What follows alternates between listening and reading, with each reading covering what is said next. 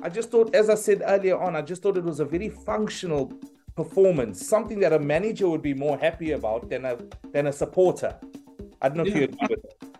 yeah. No, I agree. That's why I couldn't. That's why I didn't celebrate last night. It has sunk in, obviously, with the Twitter and social media. Everybody's talking so good about the club and so good about the team. We don't get the recognition in South Africa that Sundowns are getting, and obviously Chiefs, Pirates, and Cape Town Cities, super sports. But everybody questioned why. Everybody questioned why I took the job when I did. And I actually sat with the girl I was kind of seeing at the time, and we had a good chat about it. And she said, "You must be mad." But I phoned I phoned the captain, Nonyani, up, and I said, "Captain, can this team survive?" And he said, "Yes, coach."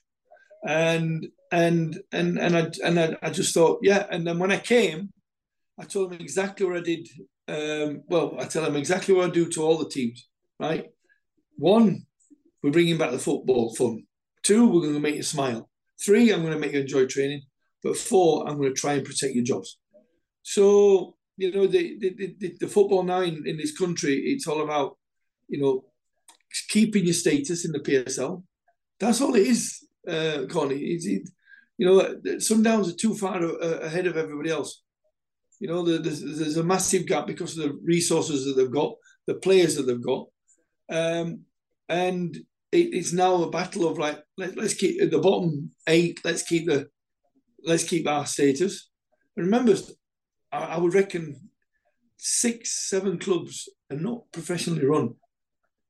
They're not run properly. It puts a bad image on the PSL, puts a bad image on South African football, and that's got to change, and we've got to change it. I always said, like the Belgians did in 2010 after the World Cup, they sat down all together, the leagues, and said, right, we're going to play this formation. Our youth players are going to do this, and they're not going to do anything else. And look where they were in 2020, number one in the world, and it took 10 years to do that. On our last show, we had Lawrence Kohler, who's the Diski journalist who follows a lot of the teams around Africa, who was speaking highly about what you're doing at Gallants in our last show. And he was speaking about the preparation some of the teams get in place prior to traveling. For example, he was saying Sundowns have a delegation that goes out a week before, sources the chefs, sources the transport, the training facilities, puts the team in a bubble. So when the team gets there, it's an easy transition into playing and also being not disturbed. Do you have that element of preparation at your hands? No. In a nutshell, we've got the chairman, we've got the general manager, we've got the team manager, we've got a secretary. That's as far as I know that run the club. I'll give you the shortened version of the horrific trip to Libya. The chairman, I think, was promised a better deal to go with a certain company and the guy in Benghazi. We were playing on the Sunday. We were flying Thursday evening. We got told by this travel agent that the tickets were at the airport. 10 players had to go at 9 o'clock in the morning because they were flying at 1. The rest were flying at 8. At 2 o'clock, the 10 players came back to the hotel because there was no flight from OR Tambo. We were then told at 5 o'clock that we were flying at 8. And you remember, rush hour in Joburg. So luckily our bus driver was very brave and drove like a lunatic. We got to the airport at 6:30, still with no tickets, and we were flying at 8. So we eventually got us tickets. We checked in. Some checked in the bags, some didn't. We were then flying to Istanbul, and we got to Istanbul without a connecting flight to Benghazi. We spent 16 hours in transit, no food, no water, apart from the water dispensing machine, which wasn't working particularly well. No internet. You had a 1-hour voucher for internet in Istanbul, and we were stuck we were stuck. No flights, no flight ticket. We couldn't go out the airport. We couldn't go into the airport lounge. We had to get the ambassador of South Africa to come and help us. So we flew at 8 o'clock Thursday night. We landed 6 o'clock Friday morning. We eventually got into the airport lounge at 11:30 p.m. and still not had any food. Then we obviously got some food. We got nowhere to stay. We got nowhere to sleep. We got no flight tickets the next day. So the chairman had to he booked 4 rooms at the airport hotel, which cost $2,500, no, euros for the hotel, for 4 rooms, for 24 people.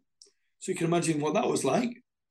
And then after telling the players all day, do not leave the hotel, do not leave the airport because you'll not get back in. 8 players decided that they were going to go and get the bags that were in the baggage hall, and they couldn't get back in because they didn't have a ticket. So they didn't have any accommodation Friday night. They had to sleep outside the airport.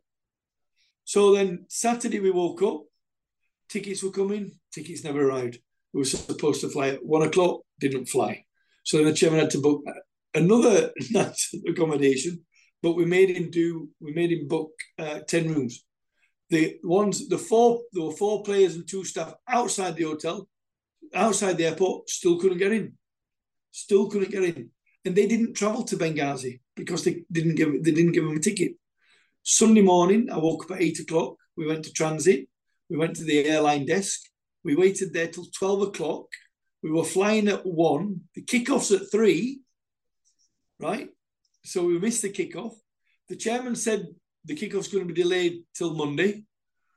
We eventually get on the plane. We've 8 players. 4 players have gone missing. Luckily, we begged the airlines just to give us 5 minutes, and the 4 players turned up. So we travelled to Benghazi with 12 fit players, 1 that just returned from injury. We landed in Benghazi at 4 o'clock. By the time we got on the bus at 5 o'clock, we were told we were going straight to the stadium. Kickoff was at 7. And we'd not eaten since breakfast. So the club got a chicken sandwich, and their chicken sandwich, we went out and played. They were absolutely fantastic on it. They were brilliant. But we lost 4-1. And then, obviously, afterwards, you know the story. We had to stay an extra day because, again, we didn't have any tickets. Then we got the tickets, and 2 of our staff remained behind. And basically, they were held hostage until the club paid the exorbitant amount of money that this crooked travel agent in Joburg and this crooked official in Benghazi took a lot of money out of the club. And I mean a lot of money. And Dylan, if I can come in really quickly, because firstly, thank you for the insight that you've given and the detail. I mean, listening to that sounds traumatic and on so many levels and really unprofessional and a real challenge for you to go to. But we will have listeners out there who might not be familiar with the story. And I think just to remind everyone, it was Marumo Gallants had 2 of their staff members that had to were effectively held captive in a Libyan hotel for 3 weeks over the financial dispute with the travel agents and the hotel, and it was only after some intervention from the South African government and the bill was paid that the situation was resolved. I have to ask you here, Dylan, what was it?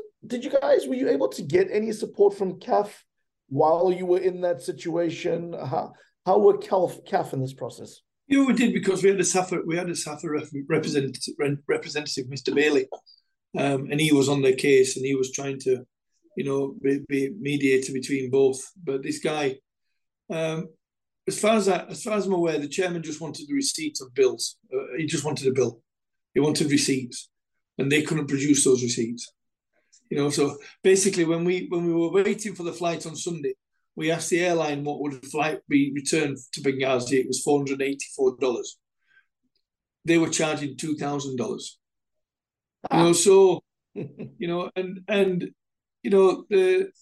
This guy in Johannesburg, I mean, every 10 minutes we were phoning him. Oh, I'll give me 10 minutes. I'll sort it. 10 minutes, 16 hours. And it was freezing in that terminal. Freezing. There was no, like I said, there was nothing there. Dylan, listen, you've been fantastic with your time. I've just got one more question, and that's for you specifically about yourself. I know you, after losing the Swallows job, you were out for quite some time. You took a lot of time off. How did that benefit you, that period that you got into this job and were just so good to go? Because I was following you on social media, how you were looking after yourself, the things you were doing, you were getting out into the country. How did that benefit you in preparation for the new role? You know, when I'm in my work, it's 24/7. You know, I'm downloading stuff as we speak. You know, from Yanga's game. I've done the Manitsburg stuff on the bus. But no, I didn't want to come back into football after Swallows. I thought the way that Swallows dealt with the situation, the way they handled the situation, I felt cheated and I felt angry. And going to Durban, which is one of my favourite places in, especially in Umhlanga, it took me away from the football. Even though I was still doing my coach education, my CPD stuff, it gave me time to just step away from the game. I wasn't interested in watching South African football. Didn't interest me. You know, I'd watch English Premier League. If I were lucky, I'd watch maybe Barcelona, but I wouldn't watch South African football. I switched off. And I didn't really, at the time, think that anything was going to happen. There'd been rumours of Amazulu, there'd been rumours of Sekhukhune, there'd been rumours of Stellenbosch, there'd been Richards Bay. There was all kind of, you know, the paper talk. But I didn't let it affect me, and I was doing lots of walking. I was walking plus minus 16 miles a day, which was great for me mentally, because there's nothing worse than sitting in the house, you know, especially in a beautiful hot country. If it's pissing down with rain and freezing cold, yeah, sitting in your house, put the fire on and watch TV. But when you're in South Africa, you've got a beautiful ocean and some nice places to walk. It helped me. And so when the chairman called me up and asked me to go and see him, I said, I'm not going to speak to you because Dan's still in charge. And I says, and when you decide to let him go, then I'll speak to you. And the next day he phoned me up. He said, look, can you fly? I said, I'll fly tomorrow. And like I said, if it wasn't for that, if my captain had have said, look, nah, we don't, then I would have totally not taken the job, you know. But he said, no, this team's good enough to survive. And touch wood, we're going to survive. We're going to survive, you know, and not being too blasé about it. I think we've got the right characters now that they're on a high, and they're not talking about money at the moment. They're not talking about bonuses. They're actually listening to me and talking about keeping their jobs alive. Dylan, you know, you've been very open about your preparations. You spoke about Africa. You spoke about your chances in the semi-finals coming up, which, you know, Gallants rightly so have put themselves in that position. But coming back to the Premier League in South Africa, the PSL, do you think at this point in time you have the resources to keep Maroon or Gallants in the PSL for the next season? I never doubted it when I came. You know, I knew the majority of the players because I had them when I was at TTM. My left back, I never played. Bibo, I never played him when I was here at TTM. I didn't think he was better than what we had, but this season I watched him. He's been brilliant, and he's been ever present since I've been here. I would honestly, yes, I think we can survive, but I'm just worried that the energy levels, and this is something I've got to seriously look at tomorrow. How many points do you think you need to survive relegation? 32. We need 32. When I joined the club, I said to the chairman, let me manage the team. Please let me run the team. Let me manage the team. Let me manage the recovery. Let me manage where we travel, when we travel. Let me do all that. And luckily, he's allowed me to do that, and that's why we are where we are. Because had I not been in control of that, we wouldn't have won half the games that we've been playing in. We wouldn't have done half as well, because I've been able to maintain that level of fitness. I've been able to maintain that level of mental tiredness, and it's worked, and that's what I've got to do tomorrow. Like I say, I've got to do tomorrow. I've got to make sure that this is done right, for the sake of the club. And if I change it too much, then I'm putting the game at risk. But that's no disrespect to the other players, but they have not played. They've not played as many. One or two have played 45 minutes, maybe one's played an hour, but the rest have only played little, 5-10 minute appearances. And that affects the confidence, it affects the morale, and also it affects the balance of the team. So again, I've got to look at 3, 4, 5, 6 different things that could put that result in jeopardy, and that comes down to me then.